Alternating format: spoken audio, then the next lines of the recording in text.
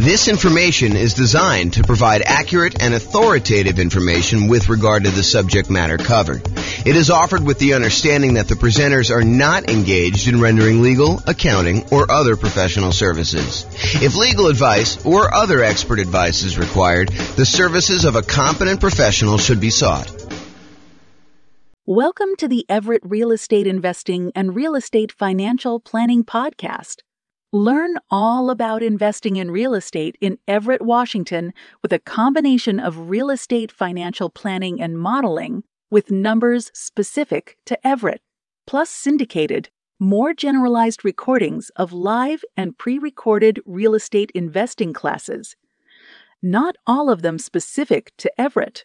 Be sure to stay tuned after the podcast for a message from our sponsors.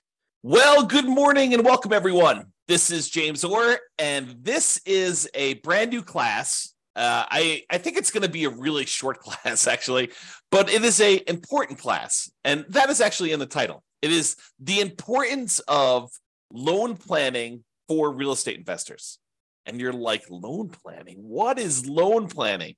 Well, there are limitations on how many and what types of loans you can typically get, and also the preferred order, the order that is going to be optimal for you as certain types of real estate investor. Like if you're going to be a nomad or something like that, then there are definitely a order of loans that you may want to consider. And there's probably exceptions to all these things I'm about to say, but it is good to think about this because you could back yourself into a corner and put yourself in a situation where you wish you would have done things differently had you only known.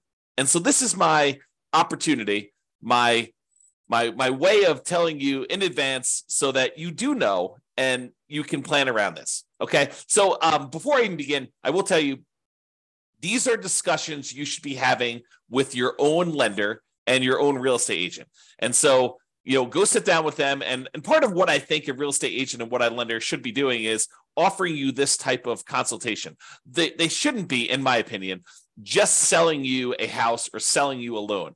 They should be helping you plan, helping you kind of like formulate a plan and make sure that you avoid making mistakes down the road. It's not just about getting this deal done. It's about getting to your ultimate goal of being financially independent with real estate, if that is your goal. But whatever that is, you really should be talking to your lender and your real estate agent and kind of getting this plan. Okay, so let's talk about loan planning. First, you can get Fannie Mae, Freddie Mac loans. These are the quasi-government loans that most lenders sell their loans to. You can get those until you have 10 non-owner occupant finance properties. Okay, so you still got to be able to qualify for all these, but your personal residence counts as one as well. So if you have a property that you're living in, you can have 9 additional non-owner occupant finance properties. And then they're going to cut you off from getting additional non-owner occupant investor finance properties from Fannie Mae, Freddie Mac. So that's sort of the rule, is that 10 finance properties. Now, we said that your personal residence counts as one. Any portfolio loans and any other loans you have on like single family homes, condos, townhomes, duplexes, triplexes, fourplexes, any loans you have on 1 to 4 units, they do count against your 10 too, even if they are adjustable rate mortgages and balloons. So adjustable rate mortgages, the interest rate on those loans varies. Sometimes they'll be fixed for 5 years and then they vary each year after that. Sometimes they'll be fixed for 3 years and they vary after that. Sometimes they'll be fixed for 7 years, whatever they are. So all of those would count towards your 10.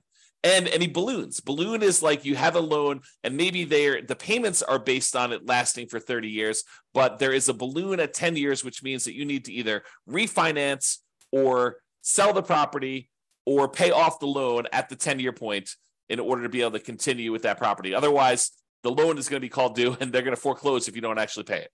So really those loans, the portfolio loans, any 1 to 4 unit loans, they do count against your 10. So like what if you're buying properties as an owner occupant, like a nomad, moving into the property, living there for at least a year, and then converting those to a rental property and then repeating those properties. And maybe you've done that 5 times so that you have 5 properties and you're about to move into your 6th. Well, all of those would count towards your 10 in total. So realize that all of those loans do count towards your 10. Now, you can get more than 10 if you're buying another owner-occupant property. So let's say you decided you're going to go buy, 10 investment properties. You have a inheritance from mom and dad or your rich uncle, and they actually allow you to go and, they give you enough money so that you're allowed to go and buy, 10 properties. You've got enough down payments for 10. Are you then, and you get 10 Fannie Mae, Freddie Mac sort of loans where you're putting 20% down, 25% down in order to buy those. Can you go buy an 11th property with some type of Fannie, Freddie, 30-year fixed rate financing type of loan? And the answer is yes, you can, but only if that 11th property is an owner-occupant property. You can buy more than 10, but it has to be an owner-occupant property. So you need to be able to think this through about like how many loans you're going to get and what type of loans you want to get. So if you go and you do, and by the way, it's not just number 11. You can do number 15 as an owner-occupant. There's no limit to the number of owner-occupant loans you can get, and you can convert the previous ones you had to investment properties, but you can't initiate a new loan as a non-owner-occupant. You cannot get a new finance property as an investment property beyond loan 10. And that's really what we're talking about. So there's really no hard cap on the number of nomad properties that you can do. Now, you still have to qualify for all these, right? Like you still need to have your debt to income ratio. You still need to have the reserves for that. You still need to be able to qualify with your credit score. But there's no limitation on the number of loans you can get that. So why are we even making such a big deal out of all this stuff? Like I went and I told you that there's this 10 number and like it's important for you to think about, but like what is the big deal? Why are we so concerned about these Fannie Mae, Freddie Mac type loans? Well, one of the reasons we're so concerned about them is they are the 30-year fixed rate loans that you could typically get. If you remember when we talked about all the different loan types we can get, conventional loans and VA loans and USDA loans and, the portfolio loans and commercial loans, if you remember, really the concern about a lot of these other bonus loan products that we have, the portfolio loans and commercial loans and all that other stuff, is that they're not usually 30-year fixed rate financing. And so if you are concerned, as I think you should be, at least a little bit concerned about some type of interest rate risk, having these rental properties that all have variable rate loans on them or adjustable rate mortgages on them, are you concerned about rates going up? It's possible rates can go up. Look at what happened in the last year. And if you think, 7%, well, that's really, really high. We're never going to go above that. Well, I think I did some math. This is probably a year ago now at this point. I made a whole new tool for you to be able to put in what the current interest rate is. And then I tell you what percentage of the time interest rates have historically been above that. And right now, I think at like 7%, interest rates have been above that like 50% of the time or more. So realize that we can go a lot higher than where we are today. And if you're getting these adjustable rate mortgages, then you have some type of at least potential interest rate risk. So these 30-year fixed rate loans that you're able to get, the 10 loan spots that you're able to get with these are really, really valuable and really, really important. So you got to be careful about that. And that's why we're talking about thinking this through and doing some loan planning with the help of your real estate agent or your lender to begin with. So after you get to these 10 finance properties, which I'm using 10 to kind of show you that it's like if you're trying to buy another investment property. But as I mentioned, if you're buying another owner-occupant property, you can go above that. But let's just say, after you get to your 10 finance properties, if you want to buy additional investment properties, you're typically using some type of portfolio loan. Portfolio loan, just to recap that class, but go watch the class if you want more information, is a loan that the lender is keeping on their books. They're not selling it to another quasi-government organization. So after the 10 finance properties, you need to get a portfolio loan or a commercial loan, or you get private financing, which we covered yesterday in detail, or you need to do some creative financing in order to then purchase additional investment properties. By the way, the commercial loans, which are typically used when you're buying 5 units or more, they do not count towards the 10. So if you have an apartment building, you bought a 50-unit apartment building, that does not usually count as one of your 10 finance properties. So there's kind of a way to kind of think about that too. So, some people might use the strategy of, I'm going to go buy whatever it is, 10 investment properties over time. I'm going to wait for the equity to kind of build up in them. Some properties going up in value, so they appreciate a little bit. You're paying down the loan, so you're paying down the debt, and your equity is increasing. And then eventually, you might use a 1031 exchange where you sell those properties, move the equity from your properties, and you go buy a 25-unit apartment building or 50-unit apartment building or 100-unit apartment building, whatever you're going to do. And then you could start back over with your Fannie Freddie loans if you wanted to do it that way. That is a strategy to do. But it's important for you to think through, what will my situation look like? What will my number of properties and what loans will I have on them? And what will my cash flow be? I mean, like, you're thinking about this whole kind of like process, your vision of what it will look like when you are financially independent. And then you're saying, okay, based on that, how am I going to get there with the loans I have? Which ones of these are going to be my 30-year fixed rate financing loans? Which ones I'm planning to hold long term? And I want to have those really good low interest rate, fixed rate financing loans in place. And which ones am I going to use just as kind of like short term rocket boosters to get this really amplified return in the beginning, return on equity in the beginning, and then eventually you're going to sell those off, 1, 2, 3, 4, 5, 10 years in the future, and utilize that equity to maybe either invest in something else or pay off the existing properties you have or whatever you're going to do there. So understanding what gets you to financial independence and what that looks like for you is important. And then sitting down and figuring out which loans are going to go with which properties is what we're talking about. Loan planning. How you're going to get those loans and which ones are going to be there and what will look like at the end. And if you have to do some really complicated stuff in the middle, what it will look like in each one of those complicated stages. Okay. So use your first 10 loan spots wisely. These are the 30-year fixed rate loans with low interest rates and typically high mortgage balances, especially if you're doing some type of like nothing down nomad / house hacking strategy, or low down nomad versus house hacking type strategy where you're basically buying properties with 3% down, 3.5% down, 5% down, or nothing down if you're doing USDA or VA for the first couple ones. So make sure you think through these ones because they're typically the really high mortgage balance ones, and they typically have relatively low interest rates compared to the other loan products you can get, and they're fixed rate financing. So have a good loan plan and think that through. Now, one of the considerations when you're thinking about this is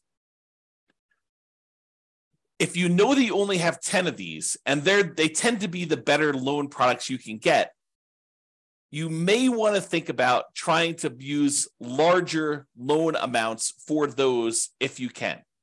Now, I'm not sure this would be my overriding principle, but if you have a choice, if you're on the fence, and it really doesn't matter if you go a little bit larger or a little bit smaller, using these in order to get a larger loan spot tends to be better. And here's why. Imagine for a minute, you've got 10 loan spots, which you do.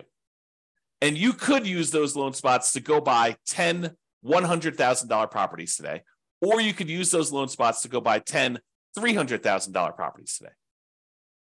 If you fast forward into the future and you bought the 10 $100,000 properties and they eventually get paid off, and sure, they're appreciating and stuff like that, but we're going to assume that we're talking about in today's dollars what they're worth.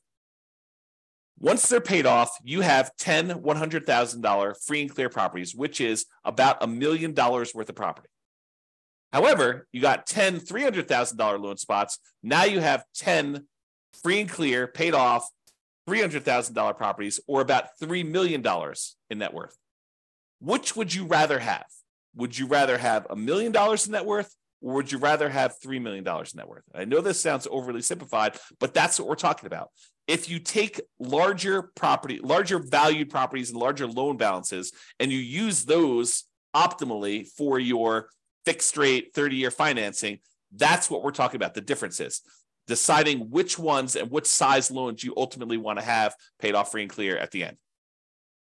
Okay, another little trick if you're doing these. So we've been talking about you're limited to 10 30-year fixed rate financing loans from Fannie Mae, Freddie Mac.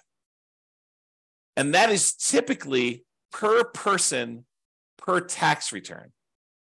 And what I mean by that is if you and your spouse are married, even if you got all the loans in your name and your social security number, if you share a tax return, that is typically the most loans you'll be able to get, the 10. However, if you and your spouse are married and you each file tax returns independently, separate tax returns, and you alternate getting the loans, one gets one, the next one you buy, you get the other one, the next one you buy, you get it, the next one to buy, they get it. So basically they go back and forth over and over again until you have 10 loans in your name, on your social security number, on your tax return, and they have 10 loans in their name on their tax return. Then you can get up to 20 in a married couple. But again, you're going to want to check with your underwriter to make sure that your underwriter is interpreting the rules that way and that this is going to be okay with them. Because if they're not, maybe you check in around with a few other lenders to make sure that you do this. But if you really know that you're going to want to have more than 20 of these loans, then you could plan that ahead of time and separate them out. You don't want to go like this. This might be one of the more concerning things to do. Kind of like one of the pitfalls you might make is you get loans and you don't need your spouse on there to qualify, but you put them on the loan anyway, just because you want to have them on the loan. Like you feel like you're doing this together in an act of solidarity, and you decide, hey, look, I'm going to put you on the loan, so we're going to do this. You don't need to do that if you can qualify for the loan by yourself. Now, you could talk to an attorney to make sure that your estate plan is set up such that if you pass away or they pass away, that you're set up correctly. But you don't need to be putting everybody on the loan at the same time. Just take that into account if you're going to be close. Now, if you're in a marketplace where you're like, hey, look, we're talking about, I like my marketplace right here. We have $500,000 properties. That's about the price of properties that you're buying for single family homes. And if you know you need, 6 of those in order to be financially independent, and you're not planning on buying twice as many as you need, then letting them grow for a while and then using the proceeds to sell off half of them to pay off the other half. If you know that you're only going to need 6, then we really don't need to do that complicated loan planning. 6 $500,000 properties will get you $3 million. For a lot of folks, $3 million of paid off free and clear properties at the end is going to be enough. Not for everybody, but I think for a lot of folks that number would get you there. Okay, if you're getting, whatever it is, $2,500 a month in rent on a property, about a third of that's going to be in operating expenses. So, you're probably doing about $1,600 a month. 1,600 times 6, that's what? That's like just over $10,000 a month, adjusted for inflation. That's your net after all expenses on a free and clear property. So I think for a lot of folks, getting to $10,000 a month would be fine if they were doing that. And that would be 6 properties. So you don't need to get too complicated if that's your situation. However, if you know you want to do more than that, if you're going to say, look, I want to ultimately have 15 properties or 20 properties or 100 doors or whatever your number is, then you should be planning for this. Okay? All right. So that's what I got on loan planning. We got one more slide on the order of loans if you're doing the nomad strategy. So this is the preferred order if you're doing the nomad strategy. And let's see, Jim says, really like your calculator. Thanks a lot. Yeah, you're welcome, Jim. I'm not sure if you're talking about the world's greatest real estate deal analysis spreadsheet or if you're talking about the real estate financial planner software, but I appreciate the compliment. Yeah, you said yes, but I'm not sure which one of those. The first one. Oh, this is the spreadsheet. Awesome. Great. Glad you like that. That's cool. Okay, so nomad loan planning. So this is the preferred order if you have the ability to do this preferred order. And sometimes you don't. Like, for example, I'm going to recommend if you have the ability to get a VA loan, that's the one I'd recommend you get first. What if you don't have VA eligibility? What if you're not a veteran and you didn't serve in the military? You could consider joining the military and serving and getting that benefit. Or you could just say, hey, look, I don't have VA benefit. I'm going to move on to the next one. That's what I think you should do. So here's my preferred order for doing the nomad real estate strategy with loans. Okay. So if you can, buy a multifamily property, a duplex, triplex, or a fourplex with a VA loan. That's a nothing down loan program that you can buy single family homes with, condos, townhomes. Plus, in addition, you could buy a duplex, triplex, or fourplex as long as you move into one of the units. So if you're doing the nomad strategy where you're moving into a property, you're living there for a year or more, and then you're converting that property to a rental, my first loan, the first property you should buy in an ideal world, and I will tell you, it rarely works out that you're able to do this in an ideal world, but I'll talk about that here in a second. So in the ideal world, you do the VA loan first and you buy a fourplex. What if you can't find a fourplex in a reasonable amount of time where the numbers work or that you have, enough of reserves or enough of your VA benefit in order to be able to get that? Well, then think about a triplex. Well, you can't find a triplex. Think about a duplex. Can't do that. Okay, but think about a single family home. Okay, so kind of like move down the line based on what you can find in a reasonable amount of time with the stuff you've got. Then, once you've got your VA property, you live there for a year or however long it takes you to save up 3.5% down in order to get the next property. And then the next one you should move from your multifamily VA property to a multifamily FHA loan. FHA is a 3.5% down loan program. You can buy single family homes, condos, townhomes, and additionally, you could buy duplexes, triplexes, and fourplexes as long as you move into one of the units. So you could do this 3.5% down FHA loan on those properties. Now, why do we do multifamily to multifamily? Because most underwriters are going to give you pushback if you try to move from a condo or a townhome or a single family home into a duplex, triplex, or fourplex. They're going to scratch their head and they may deny you the loan saying, it doesn't make sense. I don't believe that you're going to move into a property. Why would anyone in their right mind move from a really nice single family home into a fourplex? So they may tell you, we don't believe you. We're not going to approve you for that loan. So you may find an underwriter who's willing to make that exception. And as far as I know, there's no hard rule about that. But most underwriters are going to give you pushback if you try to move from a single family home, condo, or townhome into some type of multifamily property. So what we do is we start with the multifamily property and we continue to move from one multifamily property to another because that's not a stretch.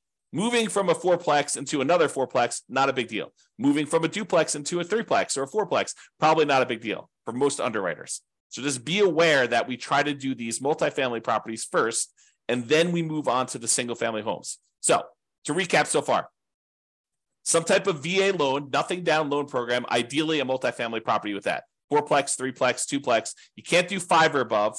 You can't do those types of loans with VA or FHA. Those are considered commercial loans, and you don't move into those.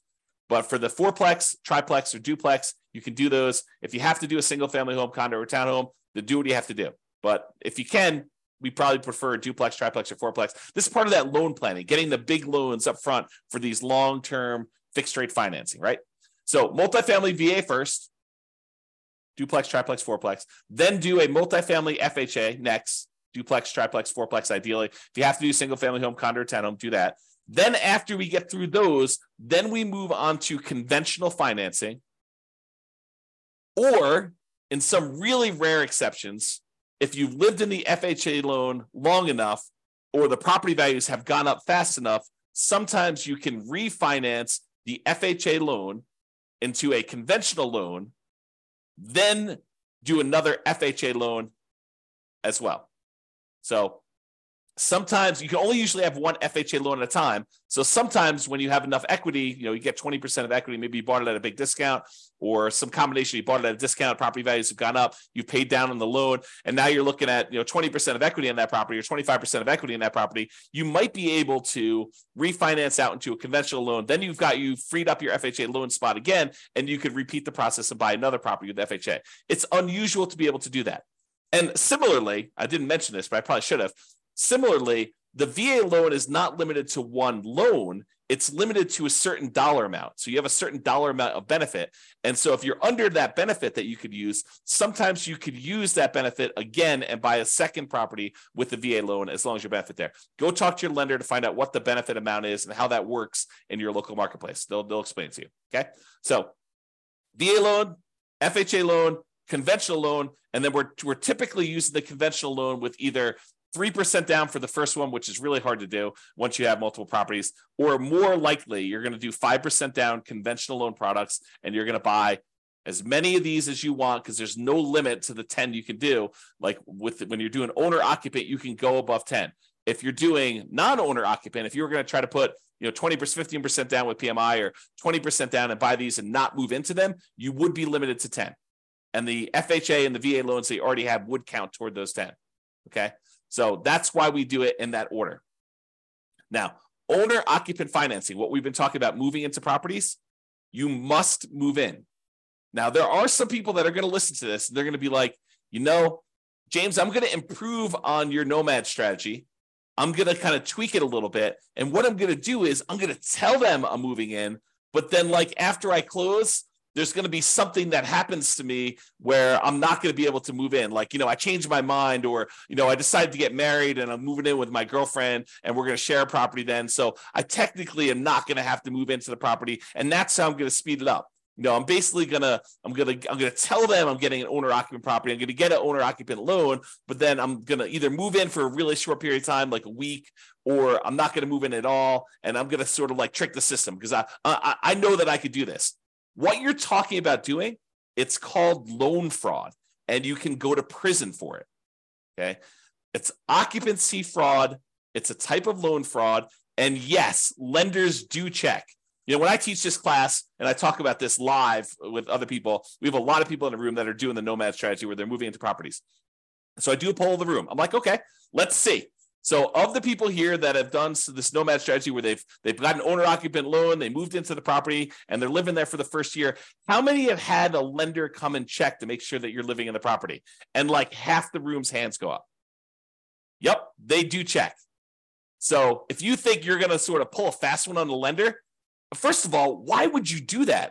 You've got a partner in a lender who's going to loan you, 95% or 96.5% if you're doing an FHA loan, or 100% if you're doing a VA loan. You've got a partner who's willing to loan you literally millions of dollars to do this strategy to help you become like financially independent and rich. And what you want to do, your first instinct is, let's screw them over. What are you thinking? You've got a partner who's willing to give you these 95% of the money in order to do these deals, or in some cases 100% of the money to these deals, and your instinct is, let's screw my partner over? That's horrible. So don't do that.